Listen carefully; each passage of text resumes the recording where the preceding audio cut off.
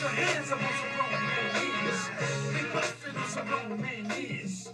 We sippin' on some grown man knees. We vibing on some grown man knees. We loving on some grown man knees. I know, you know, that you're feeling my swag. You know, I know, it's something that we never had. Grown man will wait for you. So go ahead and do what you do. Just step down and step up. Get ready for this grown man level up. We riding on some grown man knees. We step into some grown man knees. Conversation on some grown man knees. Put your hands up on some grown man knees. We busting on some grown man knees. We sipping on some grown man knees. We vibing on some grown man knees. We loving on some grown man knees. Welcome to the grown man level. Welcome to the grown man level. Welcome to the grown man level. When I walk into this place, everybody stare up in my face, wondering who is the brother right there with the black diamond and rip up in his ear. Welcome to the grown man level. Welcome to the grown man level. Welcome to the grown man level. Welcome to the grown man level. When I walk up in this place, everybody stare up in my face, wondering who is the brother on the road. Yo, it's in DC style. Yeah! It's Tuesday night and we are here. That's right. We are here. Grown Man Conversations, the visual podcast, baby. It's going down right about now, whether you want it to or not. Exactly. And We are here. We are here. And you know, as we say, this is the platform for you to speak your truth. And tonight we're going to be doing some truth talking up in here. Mm-hmm. You know? And it's also the lost art of conversation. Mm-hmm. So I'm sure you guys see, we got to get right into it. I know y'all see this gentleman in the room, and I'm going to let Tonex introduce who we have tonight as our guest. Shout out to people coming into the room, man, on the IG Live, on the Facebook. Mm-hmm. I see my nephew, Michael Jeter, from Dallas, is up in the room. That's how I know it's going to be a special night. Right. Listen, tonight is a special Grown Man Conversations visual podcast. Yes. Because of the topic. And I saw this question asked about a week ago. I was watching something, and I saw this question asked, and I was like, oh, that would be a great question. That's a great topic. And I know exactly the person for this. The topic is, when did you know you were black? When did you find out you were black? And the background story on my guest real quick is my mom used to go with me to different things, and I would be talking, and we would always cross paths. And he was talking that talk, same thing I was talking. And this brother was woke before they started saying it in social media. Yeah. And putting in the work before you knew about it. He was doing it. And we separated for some years. And I went to the event that Black Fathers Rock had, Dialogue with Dads. Mm-hmm. And he was the special guest. And when I saw him, I said, man, I'm in the right place. And I saw him the week before at Vegan Vibes. That's right. And I said, that's 2 times. Mm-hmm. And so he said, well, the 3rd time, it's time for us to do something, which is what we used to always talk about. So this young man right here, I am elated to have him on the podcast. You want to tell the people who he is? You know I do this for a Okay. living. That's why I do Okay. this. Slow walking. Mr. Adrian, Slow walking. look, is it Sundiata? Sundiata. Boy, I'm on point. All right. Adrian Sundiata, ladies and gentlemen. Welcome to the room, Adrian Appreciate being Sundiata. here. What's up, Chef Jewel? See you, baby. See you checking in with us on Facebook. And what's up, son? Because you shine like one. Hitting us from Barbados. Oh, she back in the States now, Is she? baby. Yeah. Okay, Mom. She back stateside now. Let's jump right into it. Let's go right into the deep end of the pool with our clothes on. All right. Okay, no lifeguards here. When people hear the question, when did you find out you were black? Mm-hmm. What do you think most people go? Or what do they think? Probably first thing coming to mind is some aspect of encountering racism. Mm-hmm. Right. You know, white supremacy, Mm-hmm. and And so I think that's what most people think comes to mind. That's what I would imagine. Not for me, but yeah, I can imagine that's what comes to most people's minds. So It wasn't for me either. it wasn't. No, not racism. That's not what. Well, that's going to be great because Yeah. we each first get to tell when we found out we were black, and Right. then we open it up for the people that are Yeah, watching. we want to know what Of y'all. course, you got to ask when you, y'all found out. when did you find out you were black? Absolutely. So let me first open up by saying that a lot of times you'll get people who, we super intelligent, so we'll say, you have those a group of people who say black is a social construct, right? But so is money, and it'll make it no more real, no less real, right? Right. So let's dispel that idea that it's somehow not as real. It's not. You're not impacted by the reality of being black because it's a social construct. I don't think most people truly understand how many things in life are social constructs. Anything that's not within the objective realm of reality, right? Exactly. Is a social construct. So starting with that. So interesting enough, there's been a couple of times my blackness grew, and my understanding of what it meant to be black grew in stages. So the first time I realized I was black was growing up in Goldsboro, North Carolina. G-Boro. All right. And I was surrounded by nothing but us. Listen, if you saw somebody who looked other than everybody looked up like, what in the world? Who's that? Why are they here? The whole side of town was black. Everything that was owned by us. I've never seen anyone on the day-to-day who didn't look like me until we decided to go on the other side of the tracks, literally a track, separated the black community from the white community. And the white community had one thing we didn't have, a public pool. We swam in rock quarries. Right. When the creek swole up, we'd swim in the creek. So when we wanted to get into that clear water and all those spring diving boards and show all the tricks that we had mastered on dirty mattresses and Right. tractor inner tubes. You understand? Right. I'm a rural country boy, right? We would have to go over there. But I didn't understand at first why our parents would always make sure that it was at least 10 of us, and 3 of the 10 had to be 15 years or older. But I quickly realized, because of 1 out of 4 times of going, we had to fight our way back to the tracks. We done went over there and out swam everybody, outgrade Luganus, everybody. They never got us coming in, Tom. Right. They always wait till we was tired and ashy, Right. And then they wanted to fight. dragging wet They towels. still do it. And then they want to try us. But see, the beautiful thing was, and I didn't really come to this reality until recently, the power of the track. That all we had to do was make it to the track. Right. The beauty of a true community and the ecosystem that you knew, and they knew, not just we knew, they knew they done got too close to the tracks. Leave it alone.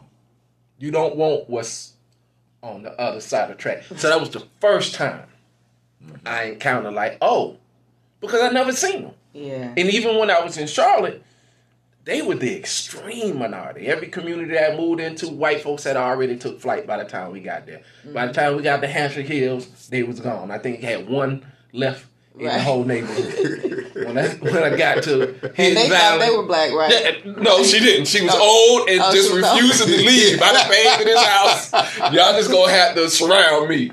Her name was Miss Blanche. I'll never forget. And then I moved to Hidden Valley, and it was one family left, and he actually was my health teacher at J.T. Wins, Mr. Ridge. He had a black wife. Okay. But he was the last thing smoking in Hidden Valley that didn't look like me. So even when I went to school, I went to JT. There might have been 20. I'm sure there was more, but it seemed like about 20 white kids in all of the whole school. And they was what we call hoods. Yeah. AC/DC T-shirt, Right. moccasin boots. They kept to themselves. Right. They stayed on. So I didn't I'd encounter. So in Goldsboro was the first time I encountered a situation where I went on the side of town and, I'm different. But never felt inferior because of it. And that was because I knew it was on the other side of the track. Tracks. We ran it, we controlled it, we had everything they had. Except in pools. And when we finally got a public pool, there was no need to go over there. To this day, there's no need to go over there. Right. So that was my first encounter, and it grew from there. Wow. Yeah. Goldsboro, North Carolina. Goldsboro, Seymour Johnson Air Force. Yes, exactly right. That's what I was getting ready to say. That's exactly what I was getting ready to say. Okay, Yolanda, we want to know, when did Y Square find out she was black? Well, so it's funny that you say the pool, you know what I mean, and what you referenced, you guys went to the pool to without swim, everyone, because the pool is where I found out I was black too. You know, for one, I started swimming when I was 5, but when my mother put me in swim lessons when I was 5 years old. So I got in the water early. I loved water, loved being in it. And I clearly remember going to the swimming pool, going to my lessons. My mother had bought me a beautiful pink bathing suit. I had a white swim cap with some pink flowers to match it. And the day before, I had just got my hair pressed, really, really pretty and everything. I had my long little ponytails.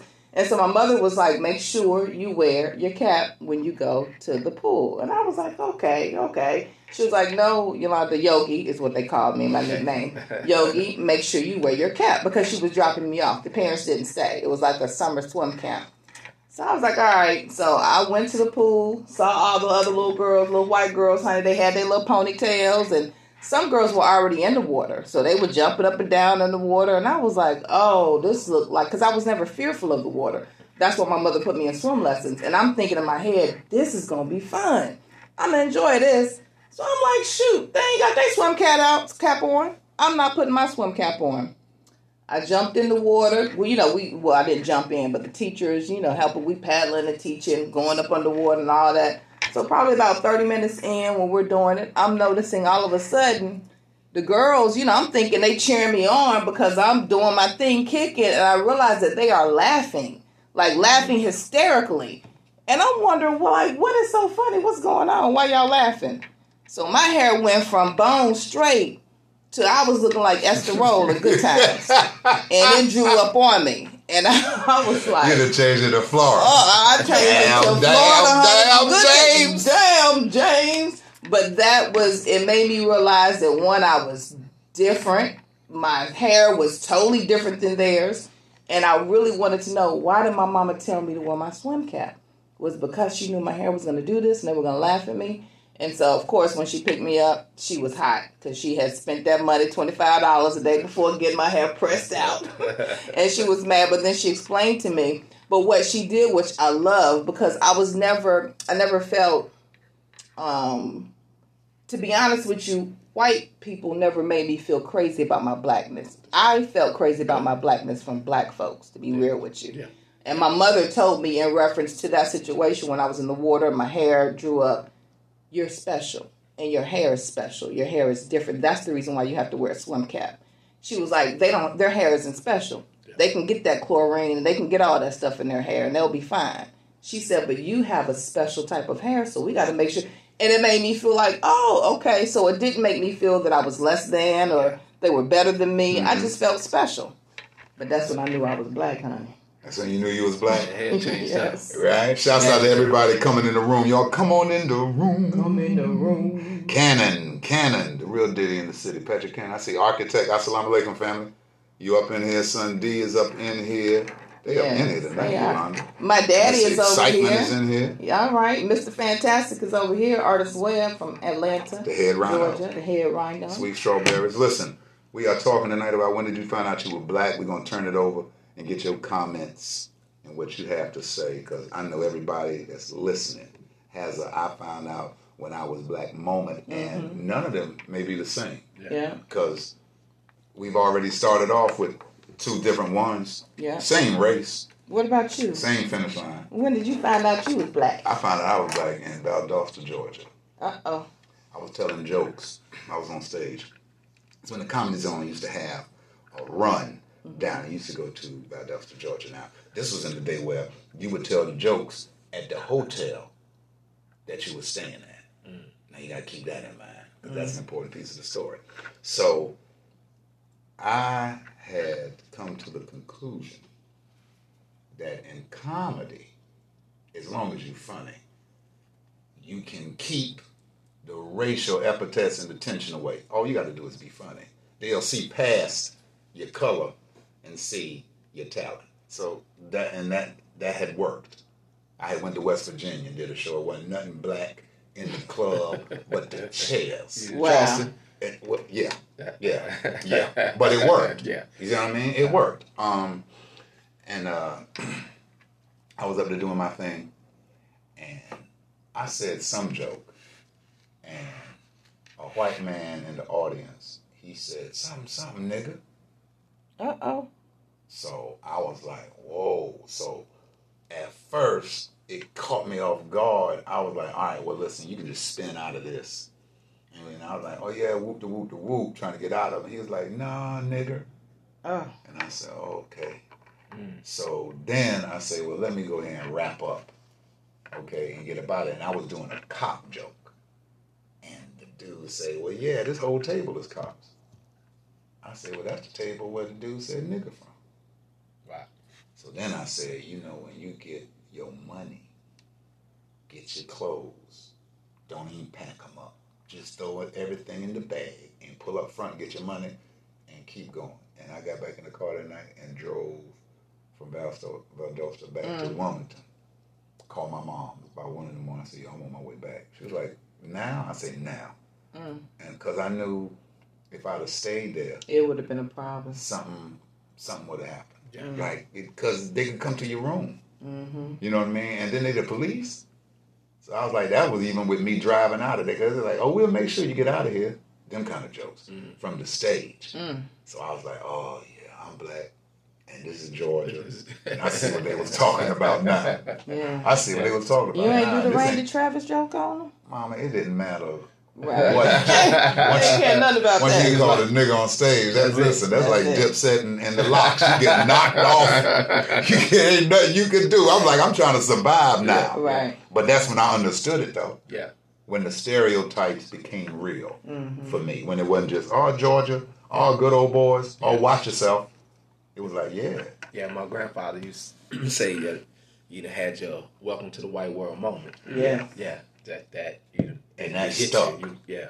And I was telling everybody about it when I got back. They was looking at me like, yeah. Yeah. Where was you at? I was like, I was in Valdosta. They was like, I said, ain't nobody tell me that was part of the welcome kit. Like, that go with the territory. They was like, all right, then. Yeah. And the more you travel, you'll see. And there's still some places now, what they tell you. I tell my son, some places in Georgia, Justice, you just don't want to be unless you necessarily have to. be. And I prefer you doing it at daytime with a full tank of gas. Yeah. See, it's still some places in Georgia It's you still- can't break down. Sundown Town still exists. Yeah. Which is sad in 2021. It is. It is. And I'm glad. I was sitting here thinking, like, I've never encountered, like, upfront racism with a white person. Like, I've never been called a nigger to my face. Probably behind my back, I'm sure. Same. And I don't know if it's because of I've always felt like I was a tough girl in a sense too, and so maybe I got that energy from my dad, and they always told us we were great and we were excellent, and we, you know, my parents always wanted better for us than what they had. So even if we didn't have a lot, I didn't know we didn't have a lot. They made me feel like we had a lot, and I always felt in a sense of value when it came to people outside of my race. And I guess because I would put, like, any girls or stuff in school, if they would come for me, honey, I was ready to go. My nose was flaring up. So it always died down. And again, I dealt with more racism or more prejudiceness or more bullying, I would even say, when it came to, from my own folks. Yeah. When it came to girls, light skin, it was always a light skin, of course, against the dark skinned girls and that type of thing. And School even with days. guys, and even with guys, I remember I was, and this is what tore me up. This is what my daddy had to be like, okay, Yolanda, come on now. Remember, I used to tell you, whatever Yolanda wants, Yolanda gets.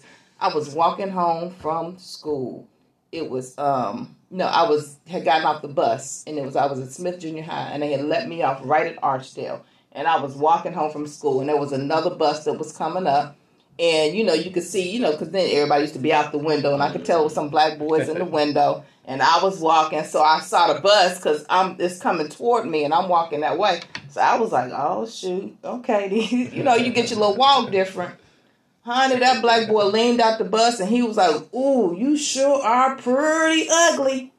And in the midst, why you laughing? No, that's the way you said it. Because that's how he said That's the way it. you He was said like, it. Your delivery. you sure are pretty ugly. And when he said that, when I tell you my whole world broke, and it made me cry, and because I was like, that was the first time that a man, you know, that I looked at someone, you know, my father's black. My father always told me I was beautiful, and that somebody told me that he said I was ugly. And that's where that complex about my dark skin and my hair and all that came in, really, with my black brothers. Adrian, you got somebody screaming peace to the gods right here. This is, what's the 7 Randu Seeds? All right. Peace to the God, Adrian. Got the red, black, and green hearts. Carolina Blue cigar here. Funny Skiba. What's up, Carolina That's my Blue? man in D.C. right there. My niece's piece is out in the West Coast, Oaktown. She was with us in Monique's out of Tommy T. She is hella funny. She said that happened to my homie in Cali last year as well. So it must have been one of her comedian casts that got last year. Oh, wow. Now, mine was, you talking 92, 3? She's talking about last year. 2020. So, I mean... But even looking at blackness not as just as it's bigger than race. Yeah. You know, black is culture. Right. Mm-hmm. Right? When S-Clan say grits and cornbread, how can you act that? When Big Boy say, you know, that hot comb going against old nappy ass hair. Like, you right? That smell. Right. You ain't smelling that no other household. You who been doing hair? Like, you know it, you understand it. It's a cultural reality. It's a thing that actually united the entire now black world. Mm-hmm. Because even Africa experienced what it now meant to be black. They when they went through colonization and apartheid in South Africa, they were black. Yeah. They didn't get to be Zulus. They were black. Mm-hmm. And so black is that unifying experience. And then we had to patch stuff together over here like a quilt. Mm-hmm. And so that patching together of things that we remembered from you know, the journey over, things we picked up while we was here, created what we now know as black culture. Right. You know, even when we double up on words. Yeah. That's West African. Yeah. You know? Yeah. That's good. Yeah. That's West African. That came over with us. So that's blackness. So when people try to be dismissive of, it ain't just this. Yeah. It's deeper than that. That's way deeper than that. I'm glad that you said that, which brings me into the next topic I would love for us to discuss. And before we get into it, we'll just do our little sponsor shout-outs. But I want to put this question on not only our listeners, but also our viewers' minds, but your mind, Adrian.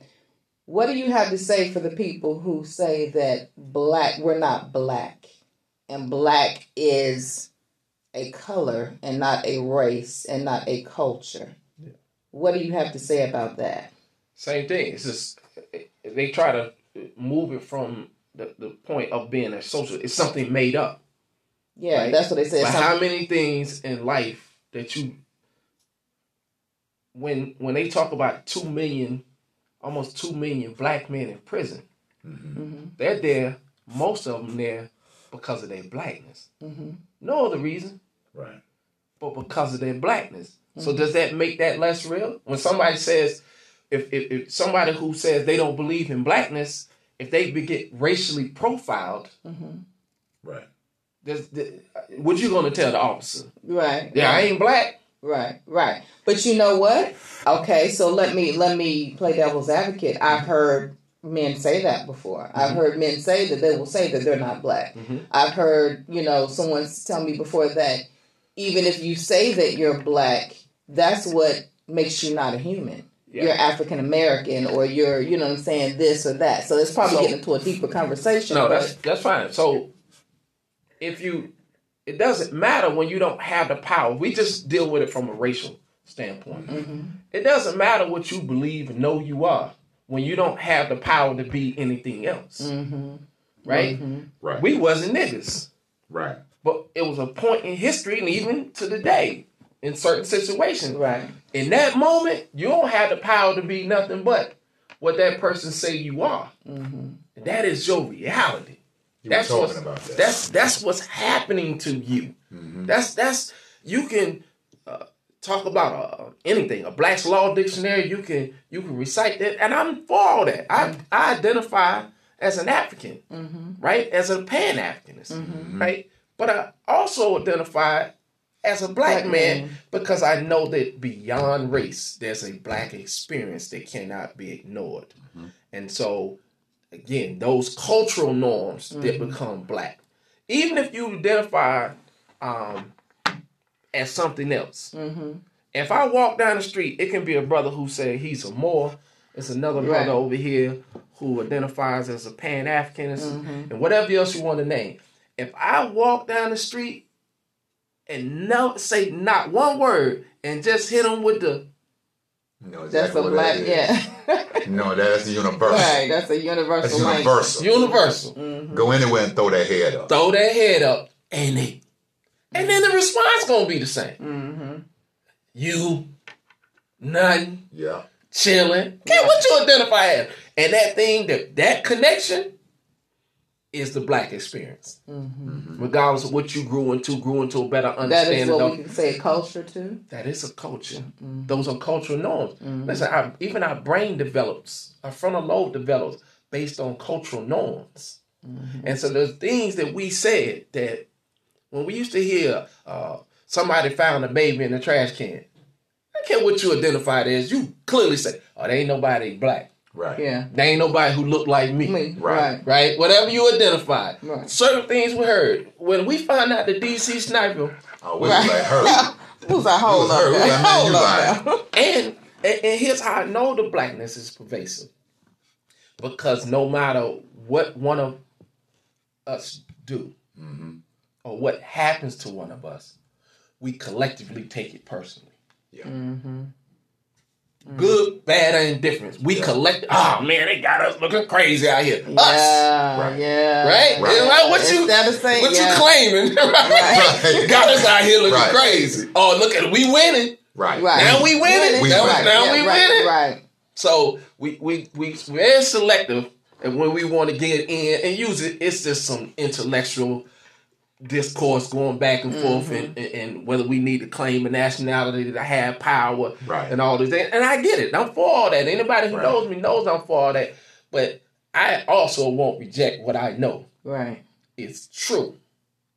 And all truths are not scientifically proven. That you know they exist. Right. And I know this thing that we identify with. You never open your mouth. Right. You walk into a room at a conference, and most of the conference doesn't look like you. We had this natural thing to look across the room, scan the room, trying to find us. Trying to find us. So we do. And make a connection, And you're going to say, you don't know what that person's personal belief system, nothing. And it don't matter. And then when you find him across the room, you throw that head up. And it's dead. Unless he or she hit you with something goofy. Extra, You be like, ain't one of us. I'm here by myself. You be out there talking to the custodian, the lawn man or something, trying to find a connection. Right. Hey, listen, we got big names on here tonight. We do. Shout out. LeBron just joined on. All right. No, he didn't. But in my mind, Adrian, he watching, baby. Hey, we almost had Ohio.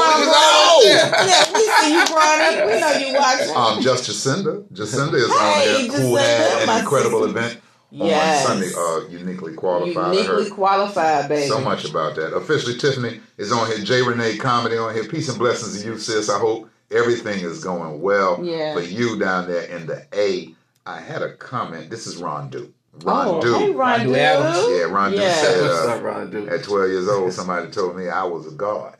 Ah. So that was Yeah. his Absolutely. story of when Yeah. he was black. Absolutely. I got I one, like Yolanda, that. because I know we got to come in, but I got one to put up because there's different avenues of approach to this question. Yeah, it is. And I got one I want to throw to see if it stick. We're going to throw it and see if it stick, but you know we got to shout out our sponsors. I can't even ask it first. Let's shout out our sponsors now. This is that time we got to shout out our sponsors. Okay, go ahead. Thank you. Go You're ahead. running the show here. Got to shout out first Wines with Brian. Y'all know how I'll do. Every Tuesday I'm going to have something in my glass. Wines with Yes. Brian, who is our sponsor for Grown Man Conversations visual podcast. And tonight I'm on a little Riesling and it's good. So make sure you go follow Wines by Brian if you want to do your own wine tasting and wine party. Hit him up. Also got to shout out Grown TV Network. Okay. Yes, GrownTVNetwork.com, Black streaming platform for multicultural people and artists and content creators from around the world. You can also watch the full episodes of Grown Man Conversations podcast on GrownTVNetwork.com once we finish from going live on social media. And, gotta give a shout out to Grown Fitwear. Y'all see us in here. Show me Grown Fit, Tone. Show it to him. You see him back here. Am I in your shot? Yeah, my camera. Okay, I'm sorry. I'm going to get out your shot. I'm a producer. I You need to see be on it? this first chair next week. I'm tired of playing second chair. We got I need something to be up special here. next week. Them cameras I'll going be to be sitting turning side all by side. I'll around. be sitting beside you. And I don't know about They this. gonna see you This next Rosa week. Parks production piece I got in the back here. Make sure you go to grownfitwear.com. Please support Black-owned clothing line. We put a lot of love and care into this. It makes you feel grown. It makes you walk different. And if you don't believe me, go to Grown Fitwear's Instagram or either go check out my Instagram, Y2_Yolanda, and you can see how this tracksuit made me walk, baby. Okay. Grownfitwear.com. Yes. And we've got the short sets. We got the V-neck tees, ladies. We got the athletic two-piece Yeah.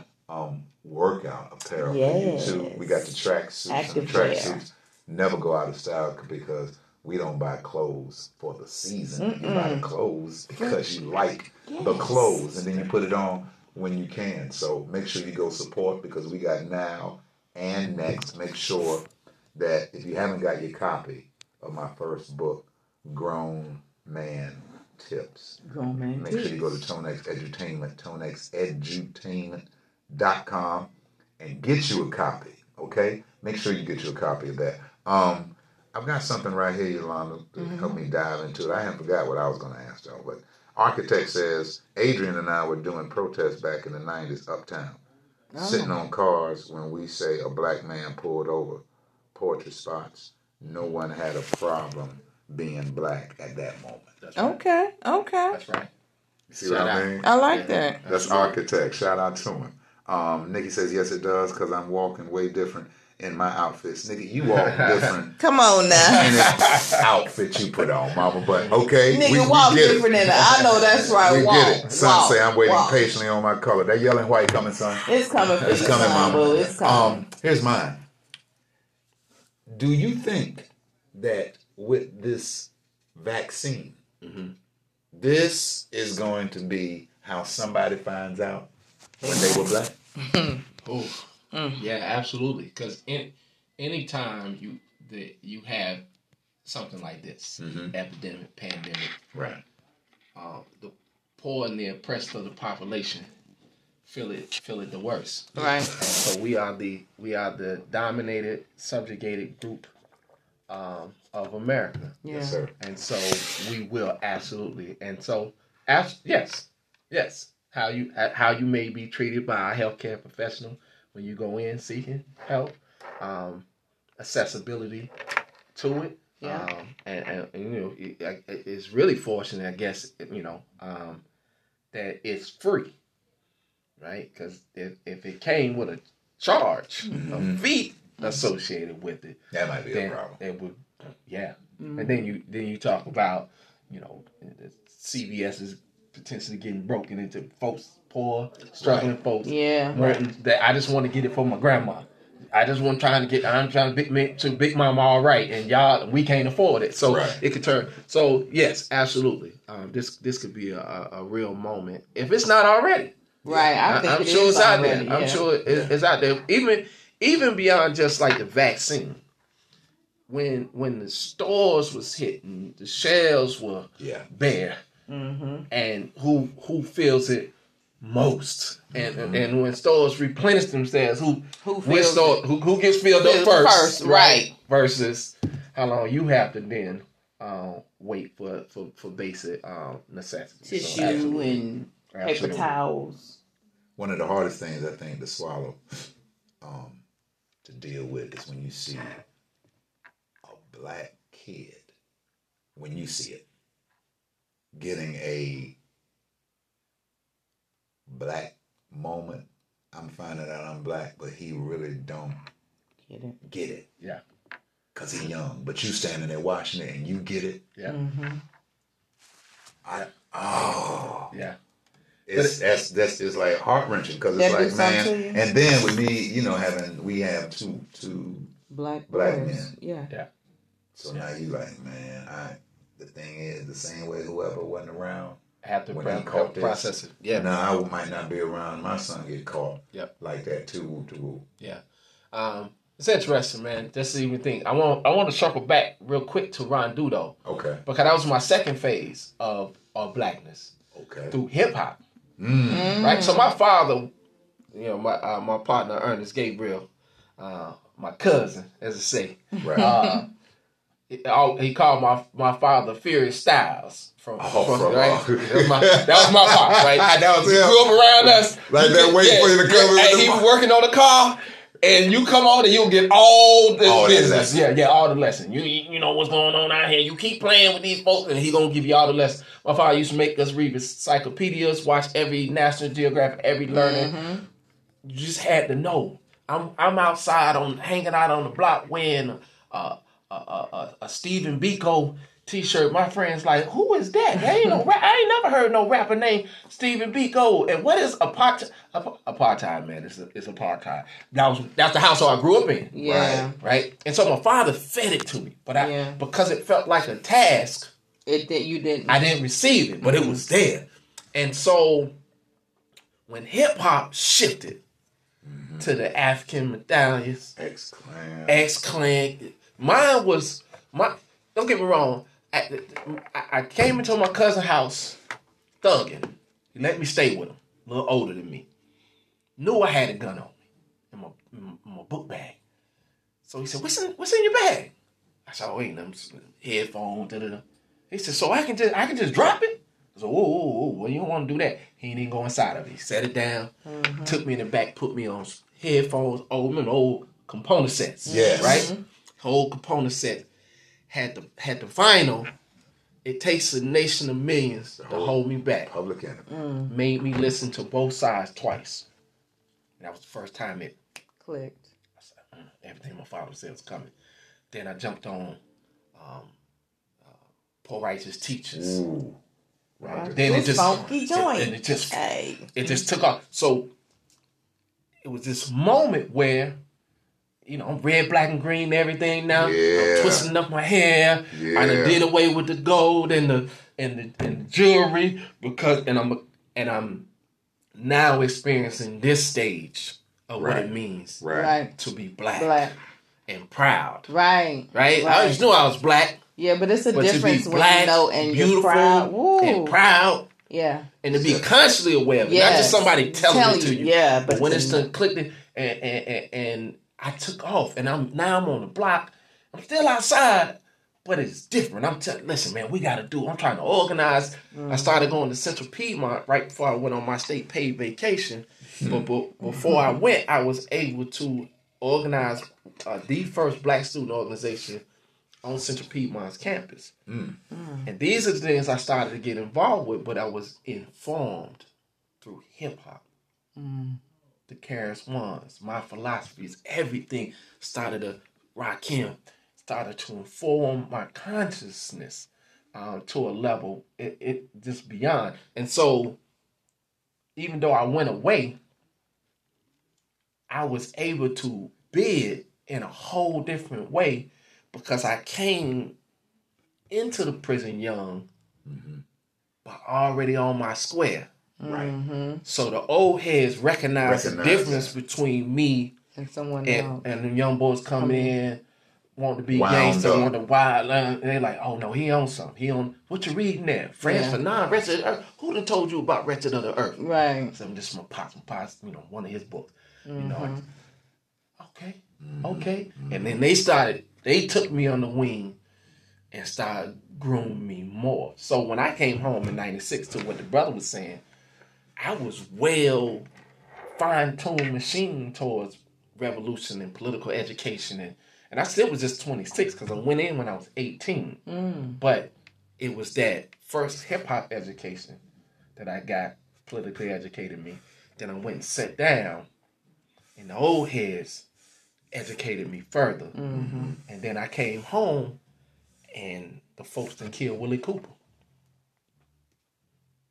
And I say, oh, and this was, Brother Jacotron Potts and Kareem and a lot of good brothers and sisters. We organized a organization. It was crazy. It was called Jihad.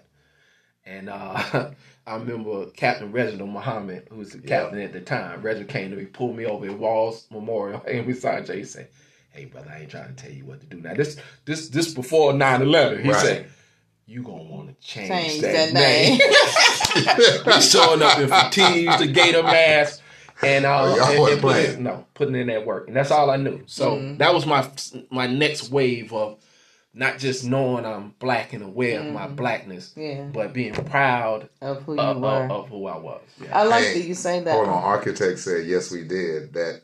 BSO at CPCC, it was beautiful. Yes, absolutely. And Nikki is already putting in a bid, Yolanda. We definitely need to do a part 2 of this conversation right here. Absolutely.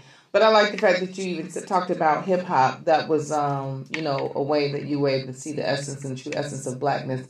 And it's funny that now, like Tone and I were, and he's a big hip hop head, so he a lot of times brings a lot of music that I grew up to and I listened to, but I didn't necessarily. I realize now I wasn't lyrically listening to it.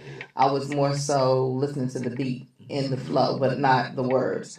Because we were listening to Dead Prez in the car the other day, and I'm hearing him talking about eating vegetation from the earth and not eating the animals. Be and healthy, y'all. Yeah, being healthy. You know the track. Rap. You know the track. He was doing a rap, like talking as the animals, and I was like, Tone, like, I said, Mama, he been doing it since way back and then. I was like, oh my goodness. Like, it really resonated now, especially since we're doing that, and I'm on that frequency, so anything that I hear, absolutely I tune But into. then I brought you back and tuned you in off the documentary on Netflix. Yes, Feel but Rich, he was on because that. Sick Man is on him and his wife and his son play the guitar and they show you about the exercise and how they eat and all of that. And it can't listen. It's like Adrian said when Brand Nubian was talking. Okay, you was getting the same way these young kids spitting Lil Baby and the Baby and all that, and Megan and WAP and all. Yeah. We was spitting. Yeah. I knew all the words of Poor Righteous Teachers. Follow me now, sing. We knew all of that. Yeah. We knew all of that. Rock this. We knew slow down. Hey, baby, your hips is. We knew all that, but then we was listening. We knew when KRS-One dropped, You Must Learn. That's right. I could have threw every history book that you ever gave me out the window and just listen to this. Right. When I seen him on the video with the Black Moses and coming with I was like, and he was dropping it. Yeah. And then something happened, and we know. We should. What happened? So that, and this is why I wish we'd stop, perpetuating this lie of music don't affect us. Let's talk about it. Like that's like, because listen, I play both sides of the track, right? I was it's crazy. I had a podcast one time. I got censored on my own podcast. But I'm a good partner. He don't like niggas. He don't like the word nigga, so I get it. But I was making a point that when I was young, from 7th grade till maybe 17, right, I was a nigga in every sense of the word. What white people meant when they said nigga, I was there at one point of that development. And what black folks meant when they say nigga, I was that, right? I covered the whole spectrum. And in my journey, I remember the times when we riding across town because somebody said something about somebody and we get to go see about that. Yeah. Right? And the music in the car mattered. Yeah. I could remember the times you put in a certain track and feel my face contort, and I get into that. And Right. now you now hit that hit that with that music. It's a wrap. I'm a full savage down. when I get out the car. Yeah. For Right? real. Yeah. Same thing. But if I like this girl a lot, I'm gonna bring her over here, I'm gonna set the mood, I'm gonna put on Luther. Yeah. Right. Yeah. Right? Right. Because it set a tone, a mood, a feeling. Exactly. You can't escape that. Exactly. And so, literally, hip hop helped shift my consciousness. Yeah. And my daddy was giving it to me, Yeah. but he wasn't giving it to me in that frequency with Yeah. that track, with the ad libs, with the visuals, with the Right. Fight the Power video. Right. Come on. Right? And look. So they had to shift it. They had to shift this. Yeah. If we kept moving With that, they know. yeah, because What they would've brought me happened? out. Listen, hip hop brought me out of a state of savagery. Mm-hmm. I was dead. Anybody who knows me knows I wasn't nowhere near the biggest gangster in the city. But those who know me, because I was never trying to be famous. Mm-hmm. He wants sneakers and clothes. Right. Cars, baby. Bad boys moving silent. I was out of my mind. Like literally out of my mind. Pulling guns on school teachers. I was out of my mind. I was You was a Ever since savage. a savage. Wow. Right? Every sense of the word. But the power, deep rooted seeds in me from my father, never Right. escaping that. Right. And the examples that I seen in manhood from my grandfather, and so we're still there. Yeah. But hip hop The woke music. it up. So look, with you saying that, and with you saying that the music did take a shift, because you're right. And the music now, I think, is beginning to take another shift because there's people who are really realizing the power of music and how it shifts the mindset and space of people. Like even females, for example. We see Meg Thee Stallion, the Cardi B's, and all of that. And I know we always say we start out with, I'm not knocking what they do. But like you just spoke and you talked about the power of the influence, how you sat in the car and it made you a savage and you got outside the car and you did what you had to do. For the same female who was hearing these lyrics from them and they sit in the car and maybe they have to go and do something to get their money, but that puts them in that savage mind state or that sexual mind state for them to go and That's right. do what they need to do. Is it us being politically correct when we say, I ain't knocking what they do? When are we not going to be afraid to stand on saying that, no, this is not right, sis? No, I'm a hater. And it I'm ain't a about hater. the music. Yeah, because sometimes I be feeling I'm like okay a with real hater out here. Yeah, and no, I'm no, like, you gotta I'm be. not trying to You gotta hate be. on their money and what they do, but could you not use your Yeah. platform in Absolutely. a better likeness, in a better way? Listen, nobody on this planet loves me more than my mother. Come on now. Right? Nobody on this planet. Hands down. Right? Not even close. And she never supported me in my wrongness, in my ignorance. Yeah. Love didn't even make her say, oh yeah, that's my son, I'm gonna ride with him, even though I know No. I can't go with you on this one, boy. You're dead wrong. Right? You just gonna have to, whatever them folks do to you, whatever, you just gonna have to take that one, Right. baby. Right. And once you get there, I'm gonna come see you. Yeah. Right? But I can't support, and so true love doesn't allow Wow. us to support our people when they're wrong. Come on now. And if you truly love the babies in the next generation, when I ran Crossroads, all of my students, former students, will tell you that I love them. But I love them through truth and through honesty.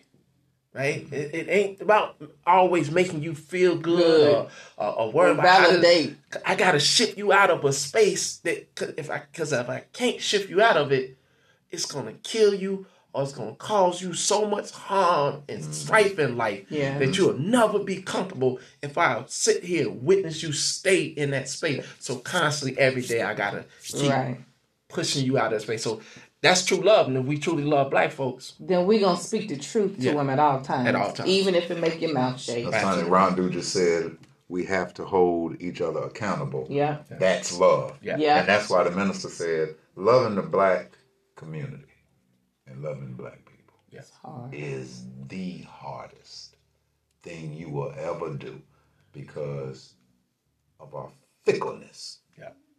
We with you on Monday. You say something Tuesday. We don't know Wednesday. We done with you Thursday.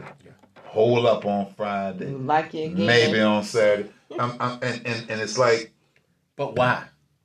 See that? Say I think sometimes we make statements without understanding the root cause. that outcome. It ain't hard to love black people. It's hard to love black people who are not in their right state of mind.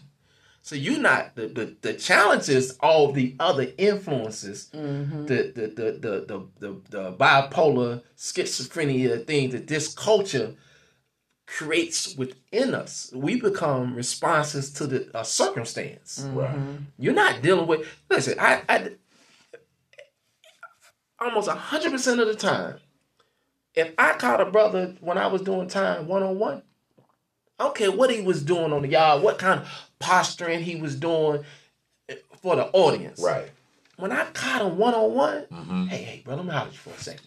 It's Yeah, different. It's different. What you want to do when you get up out of here?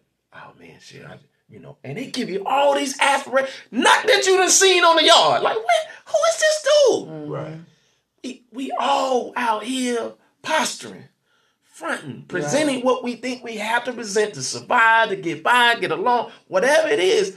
And I real quick, this is what made me a savage. I showed up at J.T. Williams Junior High, 7th grade, skinny, overbite, goofy little kid, right? And was trying to get girls for the first time. And I kept getting put in the friend zone. And I said, well, why am I'm looking around, observing who getting these girls that I like too, and what's different about them than me. And I realized that my imagination said, well, listen, they only like gangsters, pretty boys, and athletes. I wasn't no athlete. I absolutely wasn't no pretty boy. Right? So in my mind, all I had left Was gangster. was gangster. And this was the plan. The plan was just be gangster long enough to get one's attention. Right. Then once you got her attention, you're introduced to the real you because you're a cool little dude. Right. She'll like you. Right. But I didn't realize that ego that I created to be gangster, right, usurped the throne. You gotta Yeah. feel it. Took over. I honestly didn't realize he took over my life. I didn't know the difference no more. Until one day I went to hug my mother. Hadn't seen her in a while, running, scrambling. And she didn't reach back. I said, Mom, what's wrong? And again, this is my mom. She loved me more than anything. I'm her only son and her baby, right? And she says, I'm sad. I said, why you sad, Mom? She said, because my son's dead. I said, hold on, Mom, I'm right here. What are you talking about? She said, oh, no, that's not who I gave birth to. That's not who I raised. And I don't want to hug him. Then it clicked. Oh, man, this ain't me. This ain't the little dude who used to be on the skateboards and the BMX bikes. And this the dude who thought he just needed to get a girl right quick. And he done took over. And now I'm facing 40 years. Right. Right? And then it wasn't until I got 14, 7 mandatory, and they put me in a room that I decided when I go to prison, I'm going to just be me. And so many of us out here wearing whatever the mask is. Yeah. And because we so close and we love each other so much, we don't deal with other folks that know whether it's hard to love them. Yeah. So it's easy for us to say that, but even if we went across, you'll find out they hard to love too, because everybody crazy. Right. But it's the people we interact with the most, and all of the things that come with just being black in America. Yeah. That makes it hard. It's a lot too. Yeah. Yeah. It's a lot to go with that costume. It's a lot to go with that mask.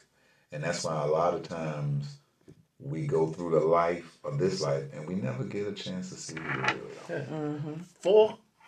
Really 2,500, but I'm going to just go with the 400 years of suppressed code switching. Like we've been code switching for our life for 400 years. So your ancestors literally live in your DNA. And everything that gets passed on. So you got passed on that time that couldn't say nothing, couldn't look up, couldn't step on the shadow, couldn't do that. And you carrying that plus now yours. Whatever. When you walk into the office, whatever. When you pick up the phone, the voice you feel like you got to throw on, right? Whatever it is for survival. And you carrying that for 400 years, you haven't been able to be black out loud. Come on now, unapologetically. And the fact that we even say apologetically, like who you apologize? Right? Why we gotta apologize for? Right? Change the narrative. Whose narrative? I never had that narrative. Yeah. Right? So that for me, that's not even my battle. But I do understand it. And I do understand that how much we just carry. And then when it's through that understanding that breeds for me my love and my compassion for my people, because I have an understanding of what has created this dynamic. Reason why you ask. It's just like it's like, and you know, most of black women date us not for what we bring to the table. Right. Y'all see past all that goofiness that we thought that we think is smoothness. Right.